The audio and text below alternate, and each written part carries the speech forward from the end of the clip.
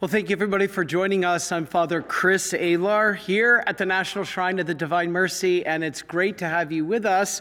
It's a little cold and windy here, so it's one of our smaller crowds we've ever had other than COVID, but just as much an important topic as we've done before. And it's one that a lot of you have requested, and I've been pushing off for several weeks. So today we're going to talk about the martyrs and what is martyrdom? Does God really desire us to shed blood? And what about this Christian persecution that is just not being talked about in the media, but is so real, it's shocking. And so this is an important opportunity for us to shed some light on this. Now, not even in seminary did I learn enough about martyrs. I learned the basics I'm going to share with you, but our theologian Chris Sparks helped compile some information on the teaching, and so we're glad you could be with us for this important topic. So let us pray in the name of the Father, and of the Son, and of the Holy Spirit. Amen. Heavenly Father, we ask you send the Holy Spirit down upon us to open our minds and hearts to receive the grace you wish to bestow, and this grace to fill us, so that whether we be called to white martyrdom, to red martyrdom, or whatever your will be for allowing us to experience the cross, that we may persevere. And we ask all this through Christ our Lord. In the name of the Father, and of the Son, and of the Holy Spirit, amen. Again, glad you are with us, because this is so misunderstood. Non-Catholics think we're crazy. Many non-Catholics will call us masochists because we're totally embracing suffering and harm to our fellow Christians, and not necessarily. This is what we're going to talk about. I wanted to start with an interesting article that Chris pointed out to me, and that is martyrdom. This is by Jimmy Akin. Martyrdom is more than being killed for your faith. I think that's what a lot of us think of when we hear the term martyrdom. I can promise you, in many ways, you are a martyr, and we're going to show you how you can receive the maximum grace for that. People are like, what does it mean, Father, to offer it up? But we're going to talk about it. So martyrdom is more than just being killed for our faith. Okay, it means more than that, because you're killed because you're a Christian or your belief. It's more. The church has specified constant teaching regarding martyrdom, and surprisingly, what's required to be a martyr. I never knew this, really. This is something that's very interesting, is the church actually has specifications to being a martyr. See, a few years ago, I asked Father Kaz to go to Iraq, and I really was serious. I really, really wanted to go to Iraq, and I wanted to be a martyr. I wanted to die for the faith. This is well before COVID, and Father Kaz in his wisdom said, no, that's your desire, not the will of God's right now. Now, it might come, might happen, but not right now. And I'm glad, because Father Cass had a lot of wisdom. And there's a great priest, Father Gerald, up out of Michigan, there right near the University of Michigan campus, that is a wonderful example. He did go to Iraq. And he is a great example that I just saw him a couple weeks ago, and what an example. But anyway, what the church says is there's got to be irrefutable proof that you're ready to be a martyr. Not just that you became a martyr, such as being willing to accept being a victim and the shedding of blood. Now, let's go to our next slide. This, surprisingly, is a real button that they were handing out in Washington, D.C. Can you believe this? I hate Christians. Now, could you imagine seriously handing out a button that says, I hate anybody else? Anybody else. But you can do it with Christians. Even the small c on Christians there. That's a real button that they were handing out in Washington, D.C., our nation's capital. Sad. And so also necessary is to prove directly or indirectly odium fidei, which means hatred of the faith by the persecutor. So you have to show you just weren't killed randomly, or that you were in a church when the church exploded by a gas leak. You're not a martyr. A martyr has to mean you're ready, you're willing, you accept it, and the persecutor is doing it for their hatred of the faith. This is odium fidei. Now, let's go to our next slide. What is martyrdom? Let's go back to Benedict the 14th. And he defines martyrdom as the voluntary enduring of tolerating of death on account of the faith of Christ, or another act of virtue in reference to God. So basically, it's voluntary. It's not accidental. And so there are many things we don't understand. Now, what I want to talk about is also Christian persecution, because you're not going to hear this. What I'm about to tell you, you are not going to hear in the media. You're not going to hear even on the internet, very rarely. You have to dig. You have to dig into deep, good Catholic websites like Catholic Answers to find this kind of stuff. Now, there is a great article out there by Philip Kozlowski, and he wrote, "Are there more martyrs now than in the early church?" Now, I always thought this was a urban legend, because I always heard more Christians died for the faith in the 20th century than all the other centuries combined. And I said, I think that's kind of exaggerated. Well, let's see. Let's look at this. Now, let's go to our next slide. This is a powerful picture. Who's being nailed upside down there? St. Peter. Now, countless Christians we know were killed in early Rome under Nero, and probably the most under Diocletian. These were the Roman emperors. Now, the early church would do what? People think we're crazy as Catholics. But the first century Christians, you know what they did? They gathered the names of the Christians who were martyred in the very first centuries of the church. They collected relics of them. They collected bones. They collected hair. And we are called crazy today. They did it 2,000 years ago. And so they then assigned feast days for them in the liturgy. Again, people think the Catholics are crazy for having a feast day of martyrs. Now, the holy men and women who gave up their lives for the faith the church was teaching are models. They're good examples for us. And so they were ready to die rather than renounce their faith in Jesus Christ. Now, we're going to get into this in a moment, because you all have to ask ourselves, we can say we would do that, but if somebody's holding a knife to your throat, ready to cut it, are we really going to not deny Christ? And then just later say, Lord, please forgive me because I was scared. Possibly. And we're going to talk about that. Now, John Paul II, before the great Jubilee year of 2000, actually created a commission for the new martyrs of the great Jubilee. And basically, they cataloged all those who died for their faith in the 20th century. Now, you're going to know these names, very familiar. St. Maximilian Kolbe, St. Edith Stein, Dietrich Bonhoeffer. All of those were died in Nazi concentration camps in World War II. You also have others like Oscar Romero of San Salvador. He was assassinated while celebrating Mass in 1980. You have, I just did a talk about Our Lady of Cuapa in Nicaragua.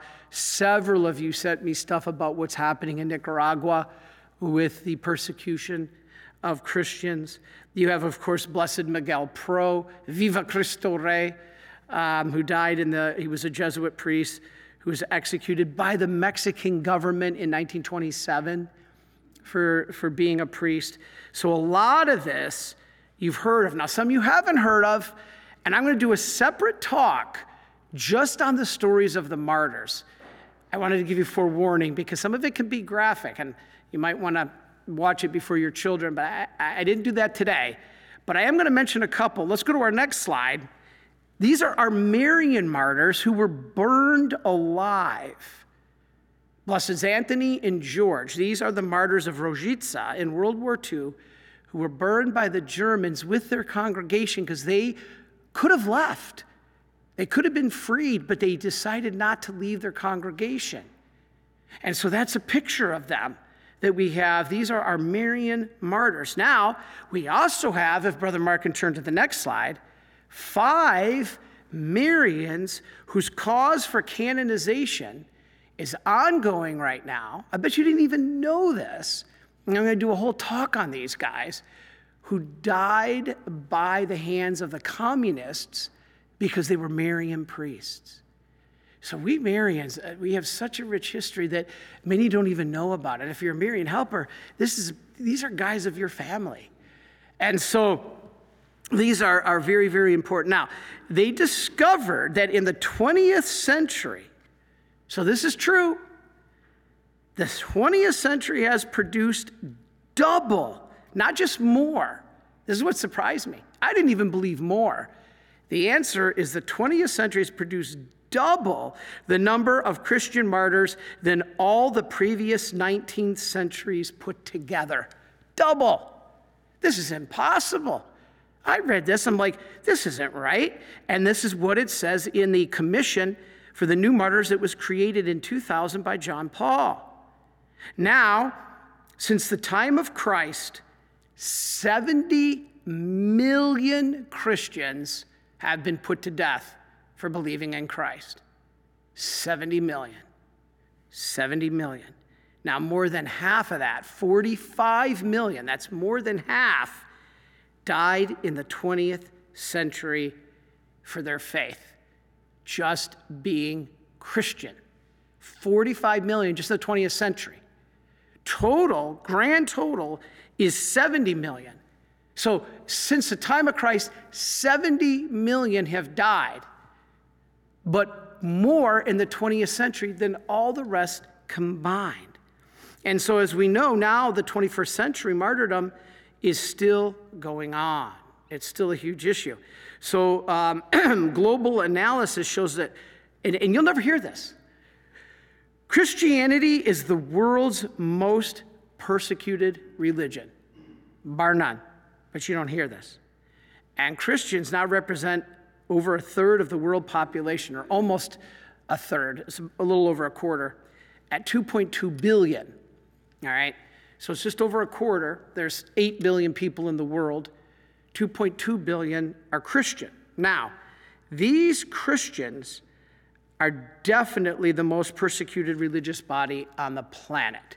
I want to show you a 2-minute video. This is my only video today, that I found that is, we all know the common martyrs. All right, we all know the big names. I'm going to show you 10 martyrs you've probably never heard of, except Charles Luongo. Many of you have heard of him. But other than him, these are 10 you've probably never heard of. Let's quick hear in 2 minutes their story on this quick video.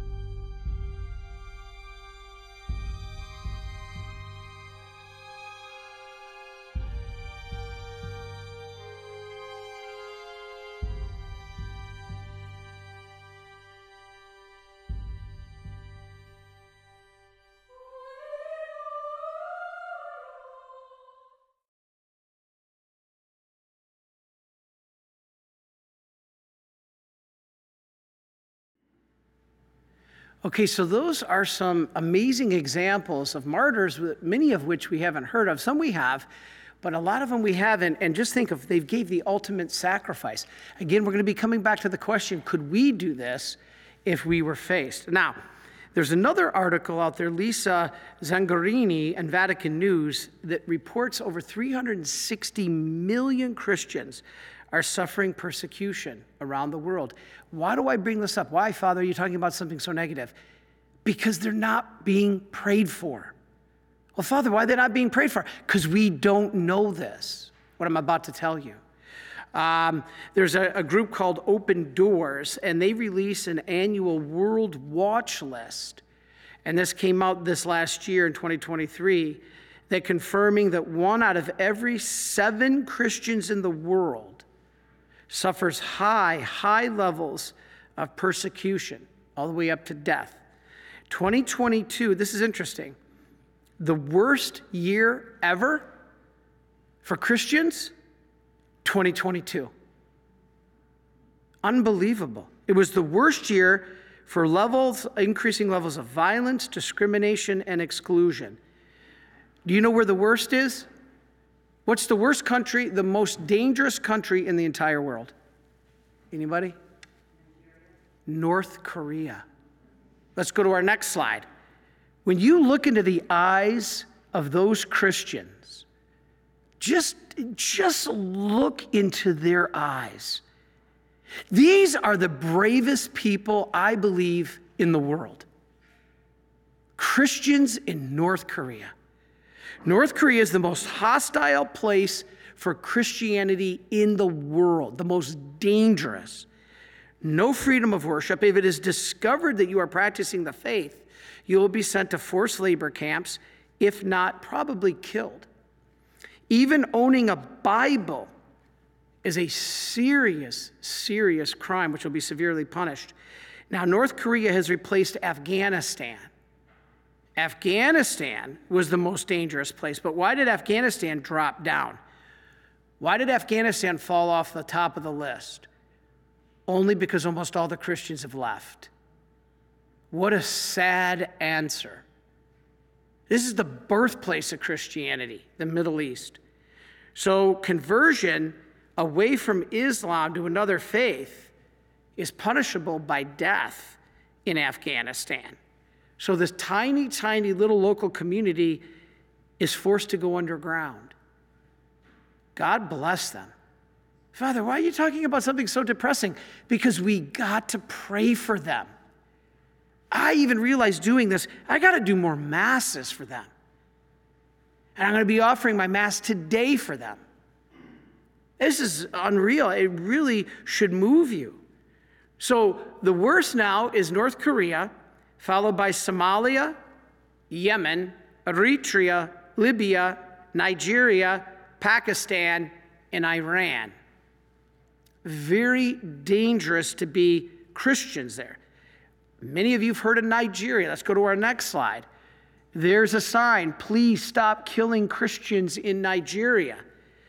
Boko Haram, the Islamic radical group, priests are being shot, burned, beheaded, drowned, kidnapped.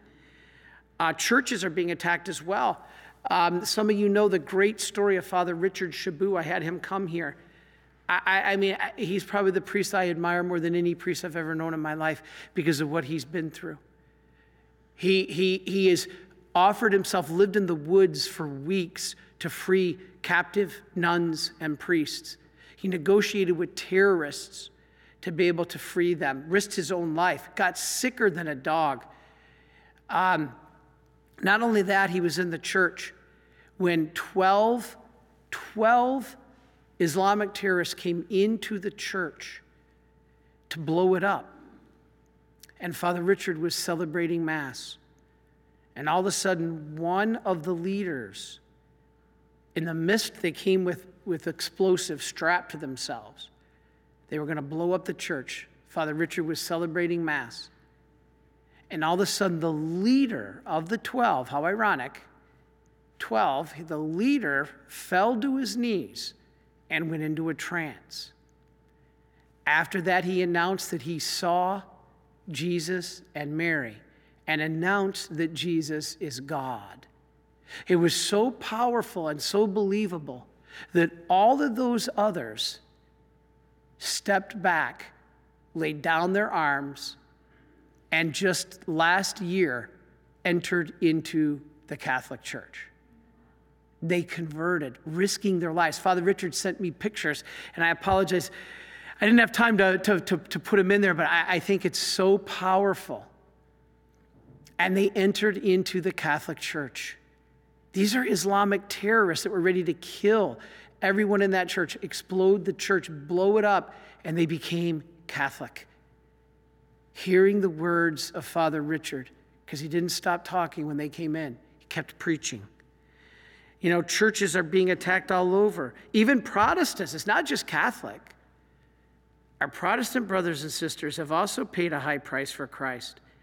You know, one story that really moved me doing this, and again, I'm going to do a separate talk on the stories of the martyrs. I'm not going to do the stories today. I'm just going to tell you what martyrdom is and what we need to know. But one that really moved me was a 16-year-old Anglican young girl who was converting to Christianity. She was, or converted, to Anglican. She was becoming a Protestant. Her name was Amanch Malsamola, and her parents were Islamic. They killed her. So this little 16-year-old girl, this catechumen coming into the Anglican Church, please pray for this Amanch Malsamola, because she came from a Muslim family. She was 16. She converted. She became an Anglican catechumen, and her parents killed her. Killed her for doing that. I can't even imagine. In India, I've met so many Indians. They're the most gentlest people. But yet the Hindu national government has stripped the rights and the members of all other faiths. So the persecution of Christians there is huge. What about Iran and Myanmar? There was a military coup there in 2021, and the junta army now is blowing up churches. Do you hear this on ABC Nightly News? CBS Nightly News? No. According to Open Doors, that group I mentioned, displacement is deliberate. All the refugees, it's deliberate to wipe out the Christian churches and presence in these nations. So yes, it's good that we accept immigrants and stuff in some way, but in another way it's not. Because it's all a calculated move to wipe Christianity out in these countries. Other heinous, but a lot of hidden forms of persecution are against Christian women. I was just reading some accounts this morning. Thousands of women victim to rape, and they're shamed. Their families are shamed, and the communities are shamed because the women are no longer then considered pure. What a tragedy. Then they're put into forced marriages, aimed to do one thing: force conversion away from Christianity. If they don't, they're set into sex trafficking. Now, we hear a lot on the news recently about sex trafficking. But have you ever heard one of the biggest reasons why is because these are Christian girls in non-Christian nations? Have you heard that? I haven't. Why are you bringing this up, Father Chris? I'll keep repeating it over and over because we need to pray for them. Social and cultural reasons, for those reasons, most cases are not reported to authorities. They're afraid. According to the International Society for Human Rights, 80% of religious discrimination in the world, 80% is against Christians. Yet, we don't hear that.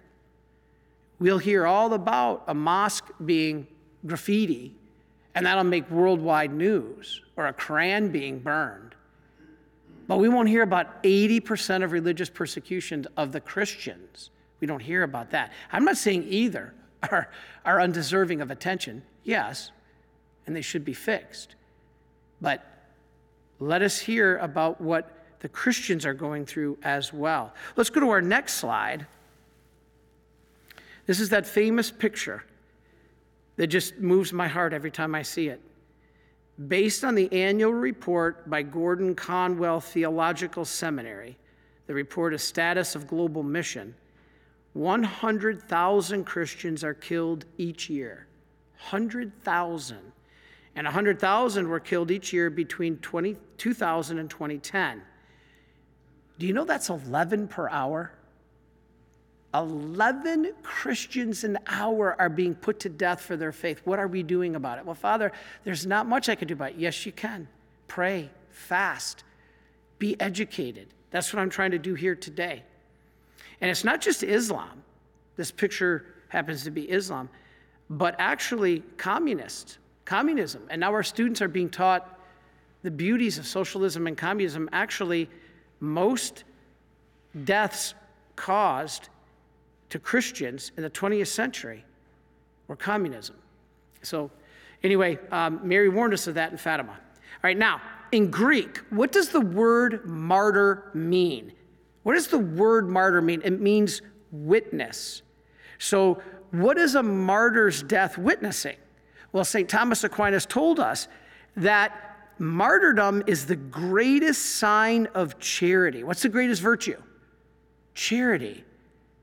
And he said the greatest sign of that is martyrdom, the love that comes from being willing to surrender to God. The martyr chooses to give witness to the reality of God over his life. God is greater than even your own life. God gave you this life, and basically you're allowing it to be given back to him. Martyrs are a witness to the greatest good for humanity, God. Being a martyr is a witness to God. And it's not just dying, as I mentioned earlier. We're going to talk about how you probably a martyr yourself. Martyrs prioritize God. That is the ultimate good over all other goods, even the good of living. That's really what martyrdom is. Now, they understand that God is unlike any created good in this life. God is uncreated. Now, we search for these created goods during our life, don't we? But God is uncreated. He is eternal, infinite. So unlike created goods, they are finite. They are exhaustible, like money. Money is finite. It can be exhausted no matter how much you have. But the goodness of God is inexhaustible. It'll never run out. So the delight that God brings can never end. God is the universal good. God is goodness itself. And that's what evil is. Evil is not a real created thing. Evil is when you remove God from something.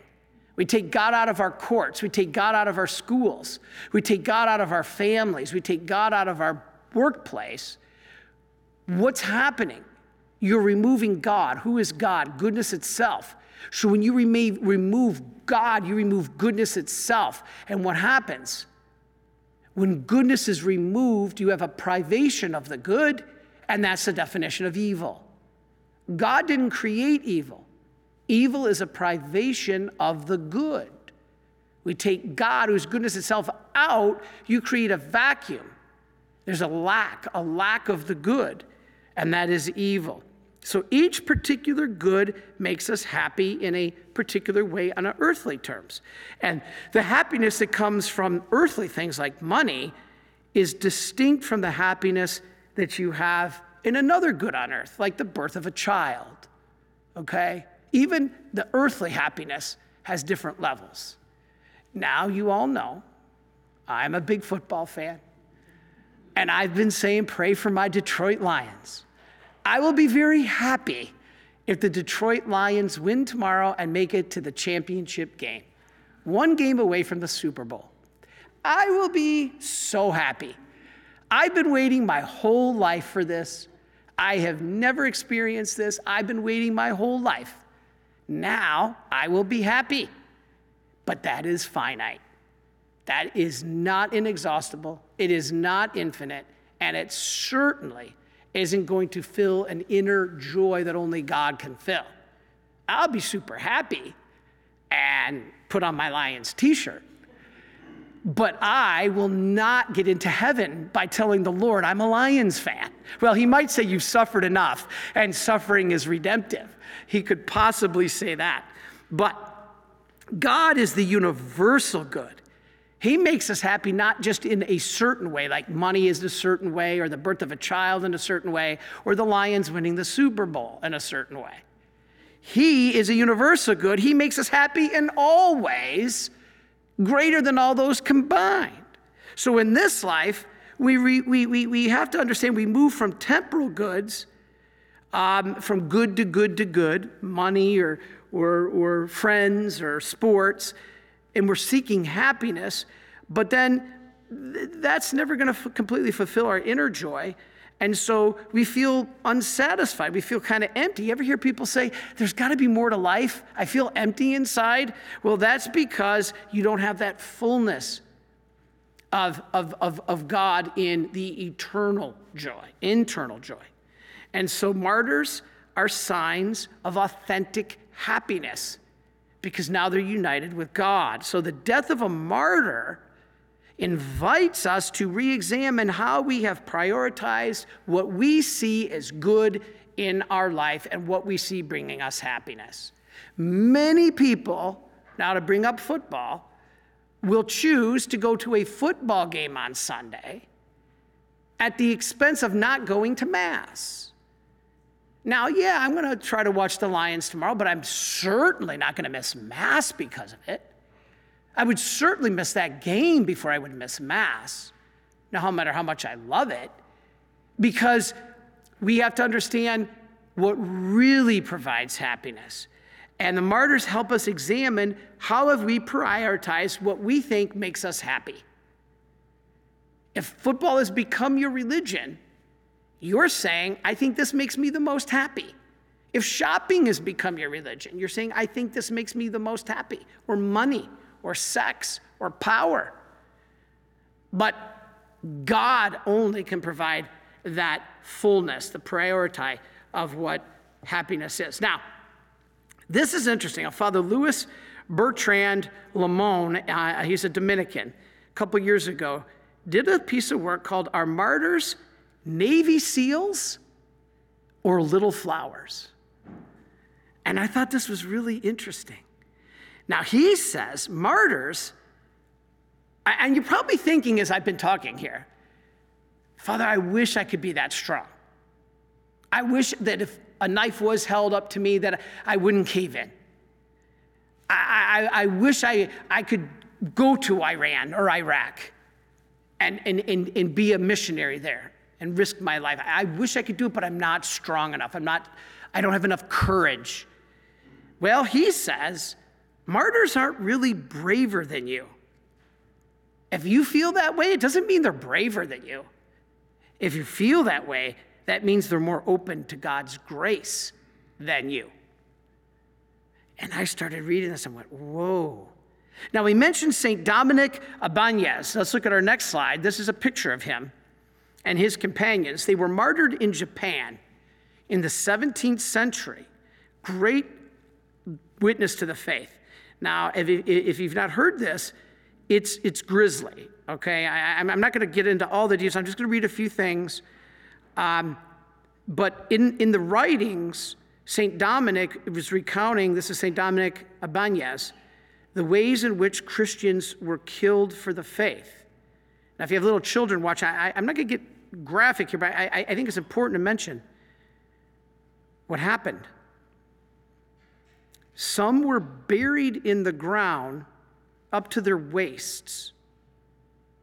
Okay, they were not buried all the way.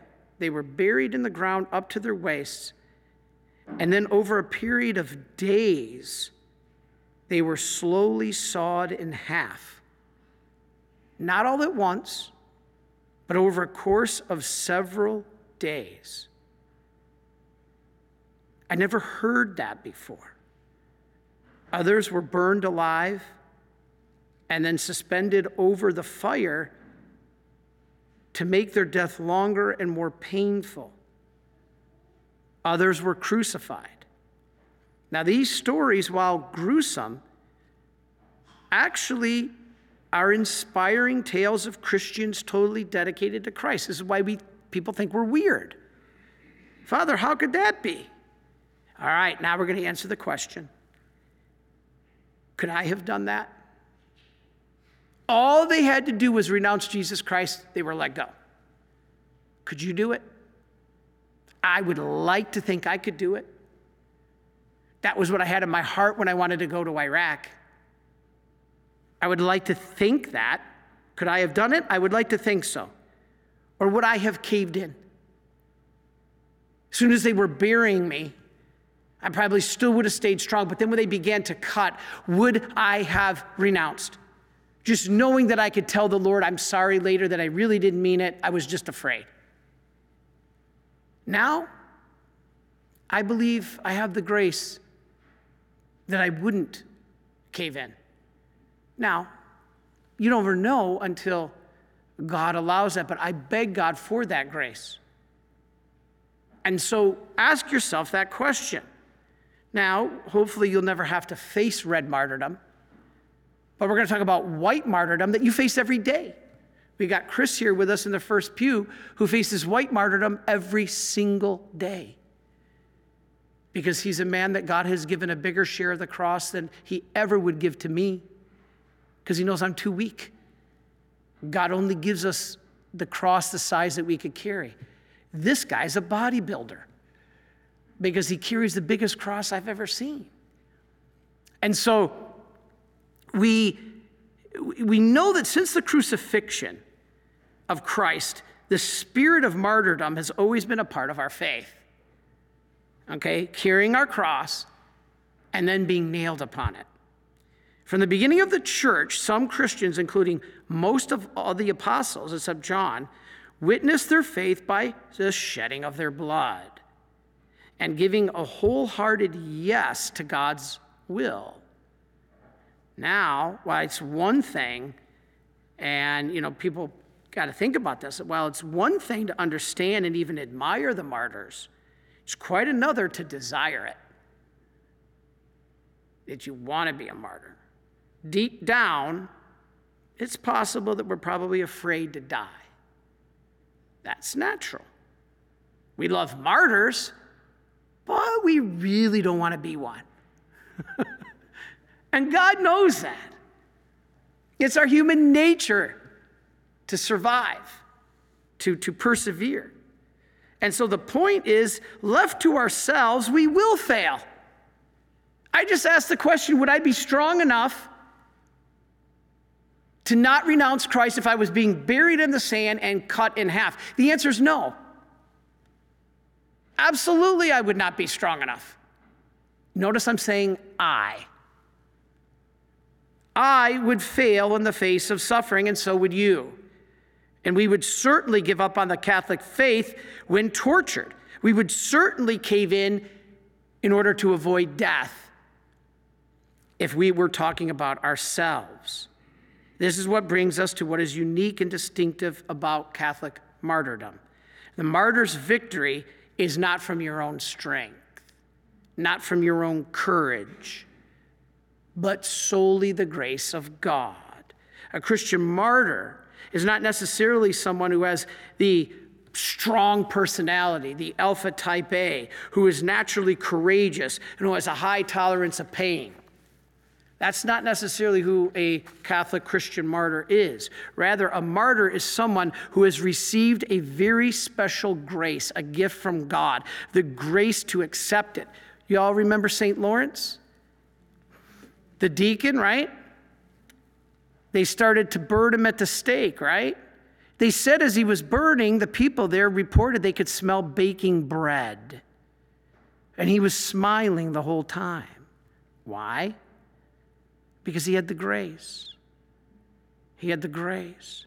The grace to believe in Christ even when he was going through suffering. And that's when he said, you could turn me over, I'm done on this side.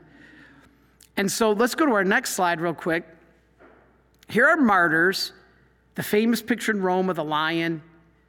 They chanted the Te Deum, which is what we pray in Office of the Readings, which is a great hymn of praise, as they went to be executed. Now, the martyrs, when they did that, they didn't congratulate themselves. Hey, man, see you in heaven. No, they didn't. They praised God for the privilege of dying for him and for the grace they were given to stay true to him, even in the midst of the worst times. Now, again, I want to get to in a minute here how you're a martyr even though you're not a red martyr. But before I do that, we want to talk about grace versus pride. So what is the grace of martyrdom? It's a gift that God gives to enable you to have resolve in the face of suffering. It's not you who's going to be strong enough. It's God's grace. The grace makes it possible for the martyr to love God so much that you say yes to him no matter what the cost, no matter what the suffering. And again, it doesn't have to be your life. It could be your daily chores, your job. You are taking care of the kids, your homework. All of that can make you a martyr. But if God gives the grace of red martyrdom, are you going to be afraid? Are we going to be afraid? Maybe. Why?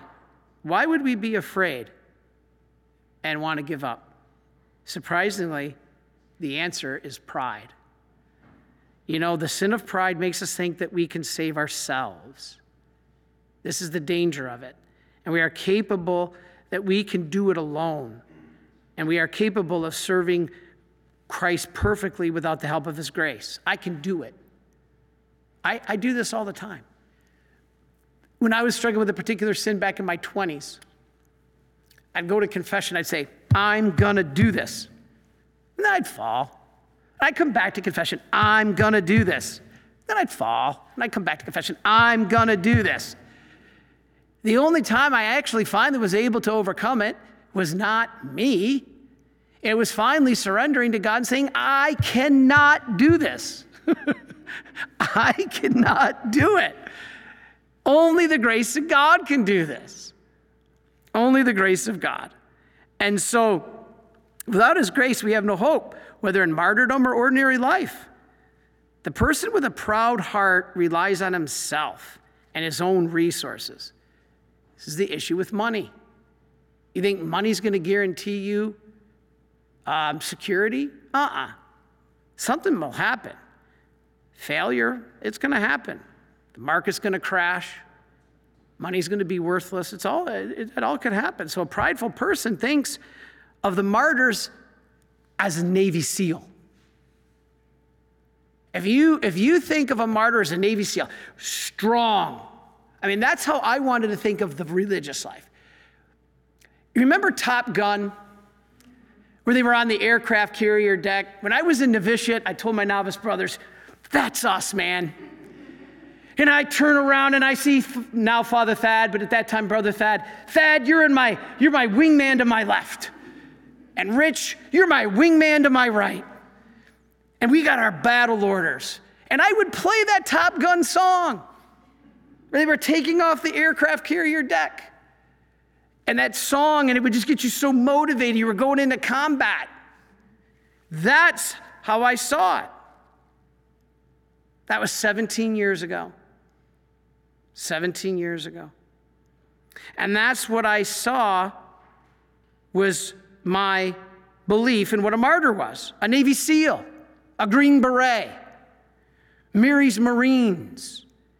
These are all things that we think we can do. It's pride. This is not what the church teaches.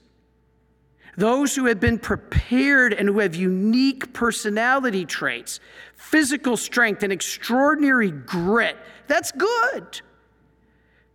And be able to face situations with courage, this is good. But the idea of martyrs is something different, surprisingly. The idea of martyrs may sound attractive, but that kind of idea of martyr, a Navy SEAL, a Green Beret, or Mary's Marines, it's not Christian. What it is pride. And so we have to make sure that if we are truly embracing martyrdom, it's humility. It's not us. God is the one. In martyrdom, we praise and thank God who makes our martyrdom possible in the first place. It's not about us overcoming. I'm not a Navy SEAL, okay? I'm not going to defeat with my effort. I'm not a Green Beret in the army of heaven. Now, it sounds appealing, and my personality is all about that. My personality is all about it. But to be a Green Beret in heaven is Mary and her humility. Not being like my dad, a great Marine. Marine in Vietnam, strong, courageous. And as much as I admire that, that's not the Christian idea of martyr. That's why I always say, Christians, don't be so weak. Even my dad says that. He's like, why don't they stand up and fight? They are. With humility. Mary's weapon. That's a real Mary's Marine. And so this is what it is. Now, the true humility will help us rely on God, not ourselves. Humility keeps someone from striving. Okay, here's the point. Humility keeps you from striving for greatness by your own strength. Not being great, but by God's definition, not your own. The little way is an example. She desired martyrdom, but with humility, not her own strength. She said, I'm too weak. St. Therese. The problem is not striving for greatness. That's good. But striving to be great by your own power is bad. And so I hope you get the message there. Now, let's finish up. Why is martyrdom acceptable if we are allowed to defend ourselves? If we're supposed to. I just did a show on EWT on Living Divine Mercy about just war. And I focused a lot on the Catechism's teaching that self-defense is not only allowed, it's a moral duty. You have a moral duty for self-defense. Now, Father Charles Grandin answered this. He said, self-defense is a right that, like other rights, can be used or refused. Used or refused. I have the right to speak my mind, but I can also remain silent like Christ did. And so, even in our refusal to use one of our rights, we have to have the right intention. Okay? So I can morally refuse to eat so my children can eat if I'm a parent. Okay? But I should not refuse to eat because I'm anorexic, or I don't like my body, or I think I'm too fat. Now, if that's a mental issue, yes, please seek help. But the choice to refuse a right has to be done with the right intention for the greater good. The church has always cautioned against rash judgment and seeking martyrdom. And what I realized, I was one of them. When I begged Kaz to let me go to Iraq, and he said no, I said, you have to let me go. This is what I want. I want to be a martyr. I'm seeking martyrdom. You should not antagonize others to execute you. In fact, you ever hear of the Council of Elvira? What a weird name for a church council. In 306, the Council of Elvira decreed that Christians executed for smashing the idols of the pagans were not allowed the title of martyr.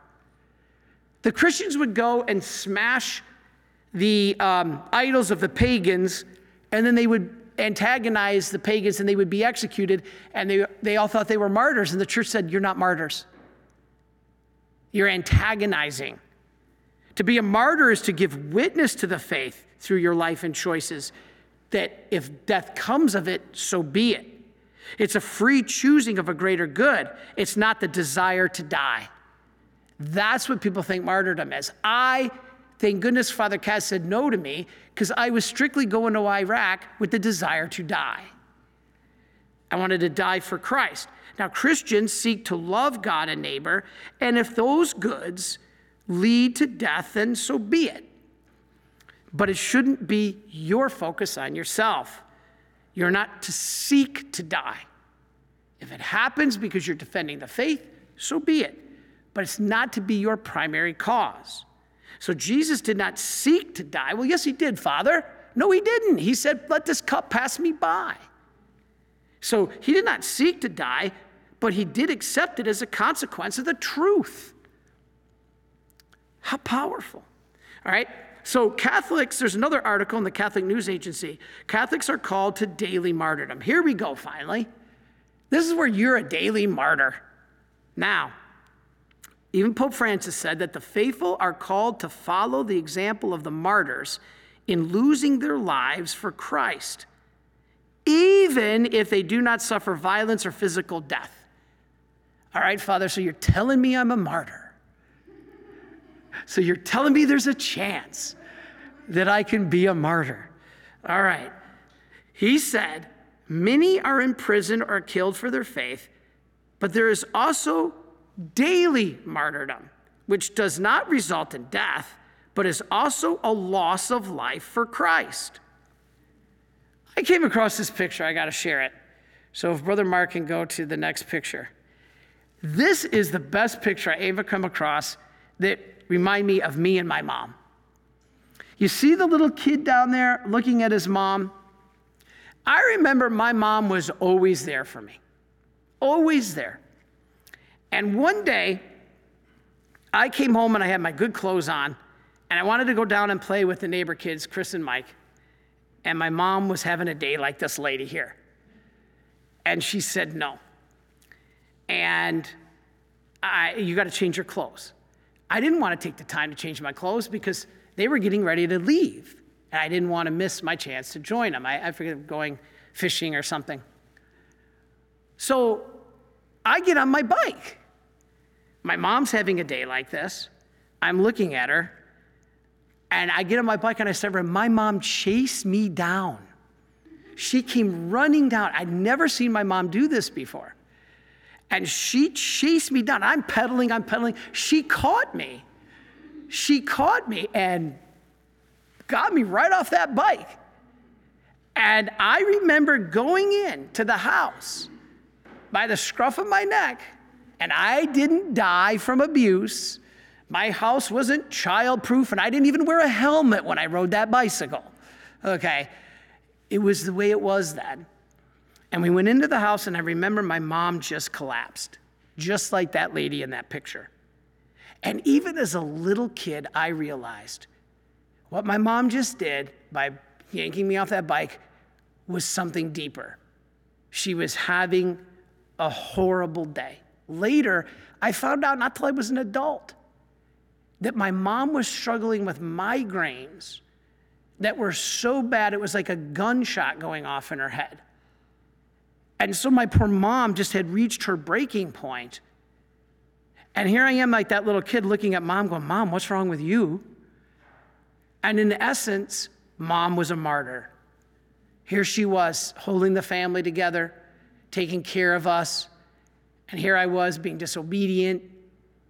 And I look back now and I'm like, as my mom's now, struggling in health reasons. And I look back and I'm like, Mom, you're a living martyr. And when I went to see my mom recently, she looked at me. My mom thanked me for what I've done for her. I looked at her. I almost broke out in tears. I'm like, Mom, no, I'm thanking you for all you've done for me.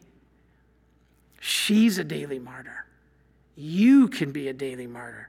You've heard me say it before. There's got to be more to life than getting up in the morning, trying to get ready for work, hassling to make it on time, getting the kids off to school, hassling with your boss at work, missing deadlines and fighting traffic on your way home, then having to get groceries and then have to prepare a meal and then coming home and having to pay bills and arguing with your spouse because there's no money and then getting the kids to bed and then helping them with their homework. Father, there's got to be more to that. You've heard me say this so many times. Actually, that's your surest way to heaven. By doing those duties faithfully and by accepting them with a smile. I don't mean you have to say, thank you, Lord, give me more.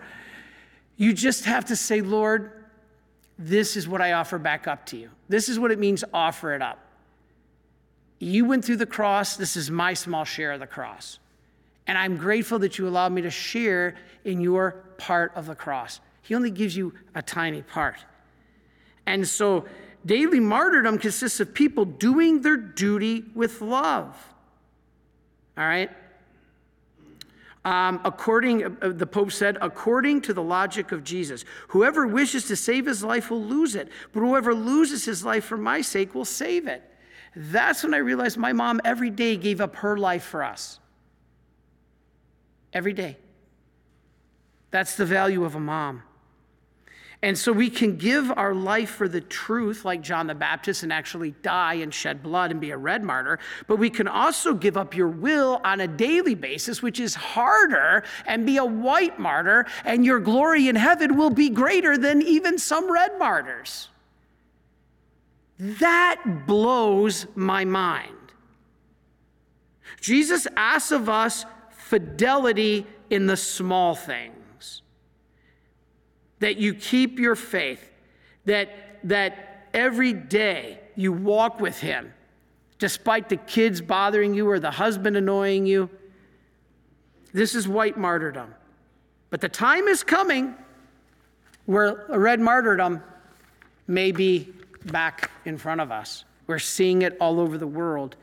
We're seeing it. Red martyrdom. I think it's kind of ironic that communism, red Russia, red China, but there's genocide, there's civil war. Let's go to our next slide. In China, I bet you didn't even know July 9th is the 120 martyrs of China, their feast day. Did you know in China, 50 million people have lost their lives? Christians. 50 million for faith. Soviet Union, 25 million.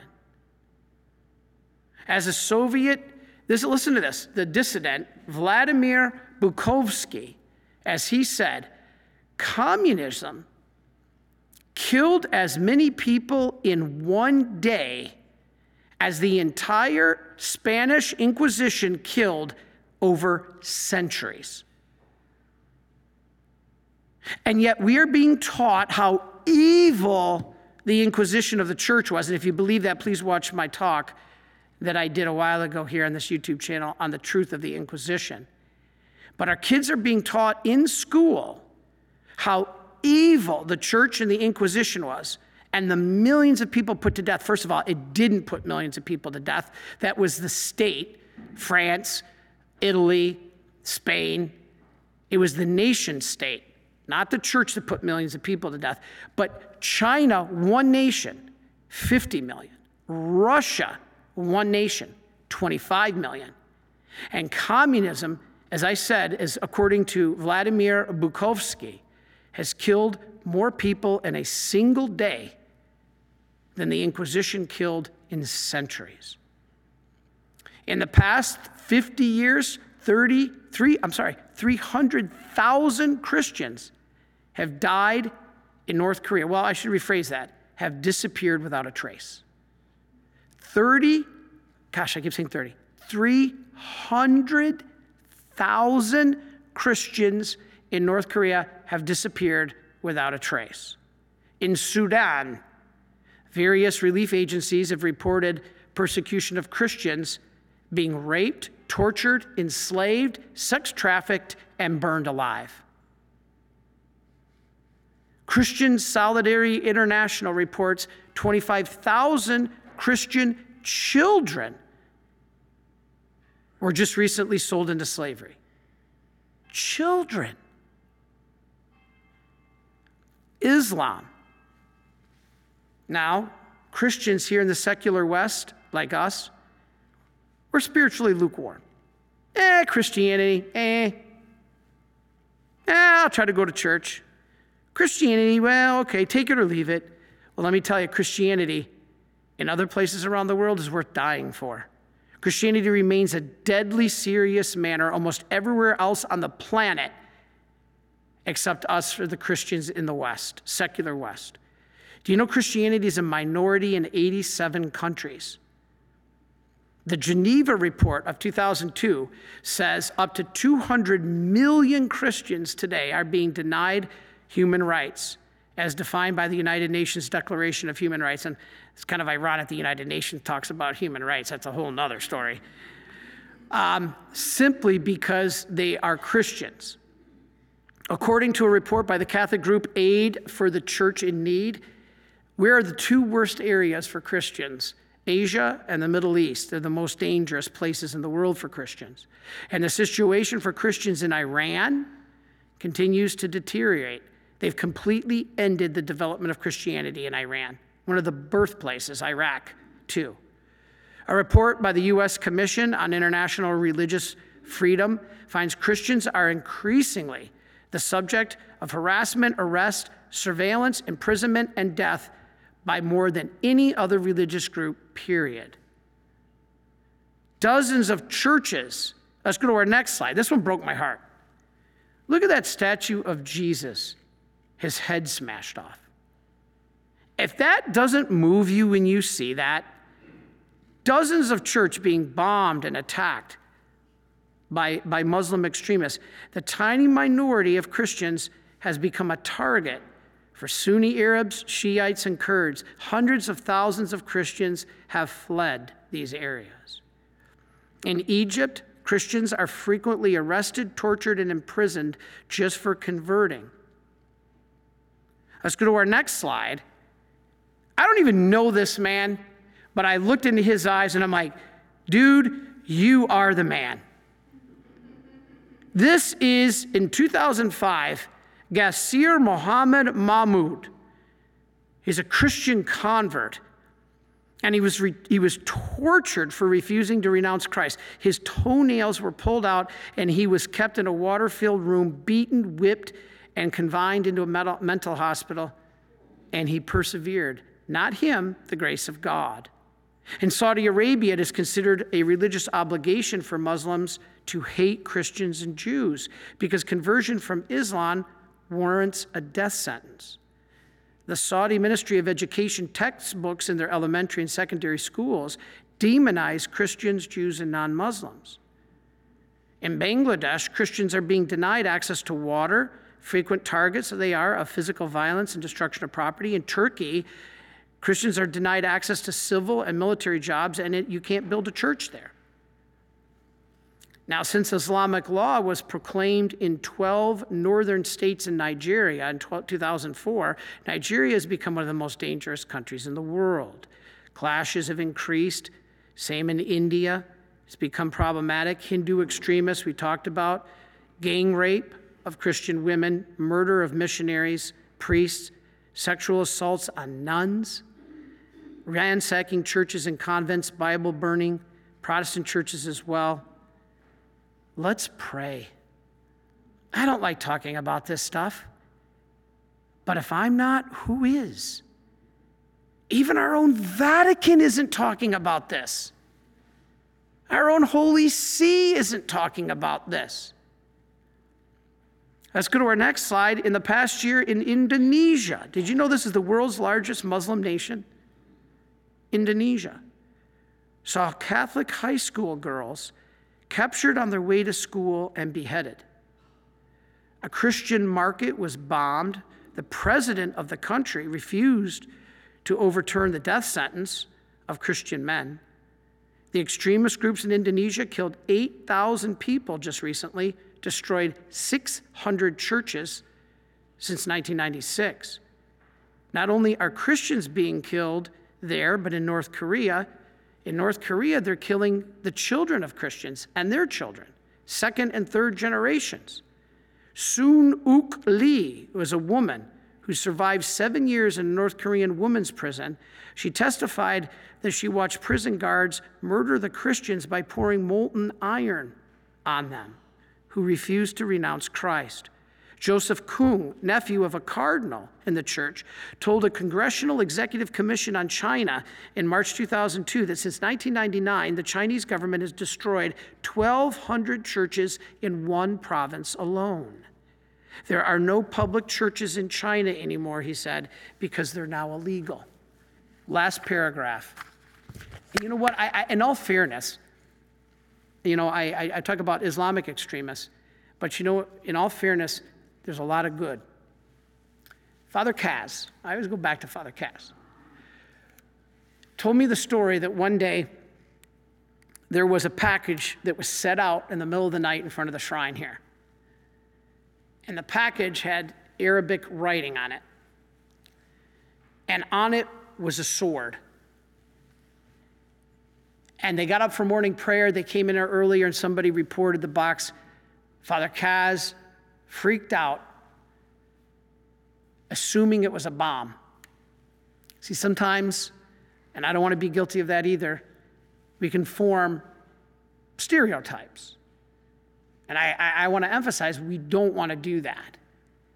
And a perfect example is Father Kaz. As they laid that package with all the Arabic writing on it and a big sword, Father Kaz, God bless his heart, was convinced it was a bomb. So instead of just running, he figured there wasn't time. This thing was going to explode in a minute. He grabbed it and ran it out into the woods, willing to risk his own life. How many of us would do that? Willing to risk his own life, figuring this box was going to explode, that it was a bomb, and he ran out. They called in the bomb squad. What it ended up being was not a bomb. What it ended up being was an Islamic man converted to Catholicism. And he brought a box, and in it was a note saying he's laying down his weapon against Christianity. That was the sword. And he laid it down on that box, and Father Kaz said that they told him that it was a peace offering and his act of asking for forgiveness for his past aggression against Christians. And so while we read these examples of negative extremism, we should also point out these kind of examples of beautiful people of peace that want to say, you are my brother. I'm the first one who want to say that. I know I point out a lot the problems with extremism or Islam or non-Catholic religions that want to persecute Christians. Well, at the same time, there are a lot of good, gentle, peaceful people that we have to recognize want peace. Those are Christ-like. And so let us not automatically form the opinions in our mind of the negative, but like Father Kaz, have the courage then to also see the positive in brotherhood. All right, so we finish with this one. This was Regis Martin from the National Catholic Register just a couple months ago. Why does martyrdom matter? We cannot be reborn with Christ, he said, until we have first died with Christ. And all I'm going to do is finish with a few scriptural examples of everything we've been talking about. So why does martyrdom matter? Why is it so esteemed by Mother Church? Because it's biblical. It's biblical. Does God really expect this of us? Does he really require the shedding of blood as proof that we love him? Well, you could live it as a white martyr we just talked about. Do people really actually still die today for their beliefs? We've shown that is true. We cannot be reborn with Christ unless we die with Christ. In other words, raised up and restored to our baptismal innocence, get to heaven, until we first died with Christ and engrafted ourselves onto the flesh of the pierced and crucified Jesus. This is biblical. And so if people think Catholics are crazy for honoring martyrs, just go to the Bible. Let's talk about Matthew 16. Then Jesus said to his disciples, whoever wishes to come after me must deny himself, take up his cross, and follow me. Hello, white martyrs. For whoever wishes to save his life will lose it, but whoever loses his life for my sake will find it. Hello, red martyrs. Matthew 5, chapter 10 through 12, blessed are they who are persecuted for the sake of righteousness, for theirs is the kingdom of heaven. Blessed are you when they insult you and persecute you and utter every kind of evil against you falsely because of me. Rejoice and be glad. That's why I always say, Lord, come on, you're asking a lot on that one. If you haven't prayed the litany of humility, that'll get you every time. Rejoice and be glad, for your reward will be great in heaven. Thus they persecuted the prophets who were before you. How about this one? Acts 5. Behold, I am sending you like sheep. This is Matthew 10. Behold, I am sending you like sheep in the midst of wolves. So be shrewd as serpents and simple as doves. But beware of people, for they will hand you over to the courts and scourge you in the synagogues. And you will be led before governors and kings for my sake as a witness. That's the meaning of the word martyr. Before them and the pagans. When they hand you over, do not worry about how you are to speak or what you are to say. You will be given at that moment what you are to say, the Holy Spirit. Brother will hand over brother to death, and father his children. Children will rise up against parents and have them put to death. Woe! You will be hated by all because of my name, but whoever endures will be saved. Matthew 10. This is why the Catholic Church embraces the witness to Christ. Now, Acts 5, verse 41. So they left the presence of the Sanhedrin, rejoicing that they had been found worthy to suffer for the sake of the name of Jesus. And lastly, let's go to our last slide. Unless a grain of wheat falls to the ground and dies, it remains just a grain of wheat. But if it dies, it produces much fruit. That is John 12. God bless you. And if you are in any way suffering or daily being martyred, or maybe you know somebody who's a red martyr, let us not let that grace be wasted. Let us offer it back up to God for our salvation. Remember, suffering is redemptive. And so if you'd like to share in our family and our sufferings, our masses, our prayers, please become one of our Marian family. Brother Mark can show on the screen. Please visit micprayers.org. It doesn't cost anything. I did a talk last week on this. Being a Marian helper is just being part of our family. If you can't give a dime, I don't care. I always say, yes, we need to pay our bills and keep the lights on. Yeah. But what's most important is getting you to heaven. That is how I will be judged. And that is why I try so hard to teach you the faith so you can know the faith, so you can love your faith. Can't love what we don't know. And so now you hopefully know today why God in the Bible talked about the shedding of blood and the meaning of a martyr. Even if you're red or white, the white martyr doesn't shed blood, but you shed your will. You give up your will, not your life, but your will, which is in a sense your life. And so we ask all of you to join our Marian family. And you could do it by micprayers.org. If you want to call, Peter's in today. You can email him at peterjames, one word, at marian.org. Or call us at 1-800-4MARIAN, M-A-R-I-A-N. Everybody puts O-N-A-N. And lastly, if you'd like the books that explain a lot of this, and Brother Mark can show on the screen, I got my book on Divine Mercy. You can get this at shopmercy.org. You can call 800-4MARIAN, which is 462-7426. In that book on Divine Mercy, I explain all of this. And then lastly, the big one that really applies to this talk today, the last slide. Please go to shopmercy.org or suicideandhope.com. There I have my book I did with Father Jason. It's called After Suicide, There's Hope for Them and You Now. Let me stress, please, that it's not just about suicide. I use the example in the story of my grandmother taking her life as just kind of a foundation of the book, but the teaching is what we've talked about today. Redemptive suffering. offering it up, understanding why God allows these things to happen. And this book is a good example. If you know anybody who's suffering in any way, not just suicide, but in any way, please get them a copy. And as I've said before, you can't afford a copy, I'll send it to you for free. Call Peter right now in the office. He'll probably kill me, but his number is 413-298-1303.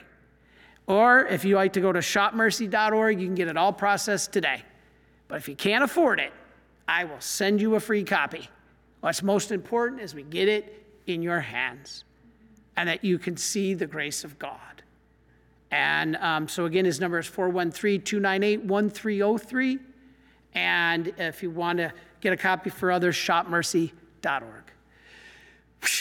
Not an easy topic. And I know some of you are going to send me letters saying, Father, don't be so negative. I get it. But at the same time, nobody is talking about this, at least enough. Our Christian brothers and sisters are in dire need around the world, and we're not doing enough for them. So let us be aware of what's really happening and be there for our brothers and sisters. We're all part of the body of Christ. Amen? Hallelujah.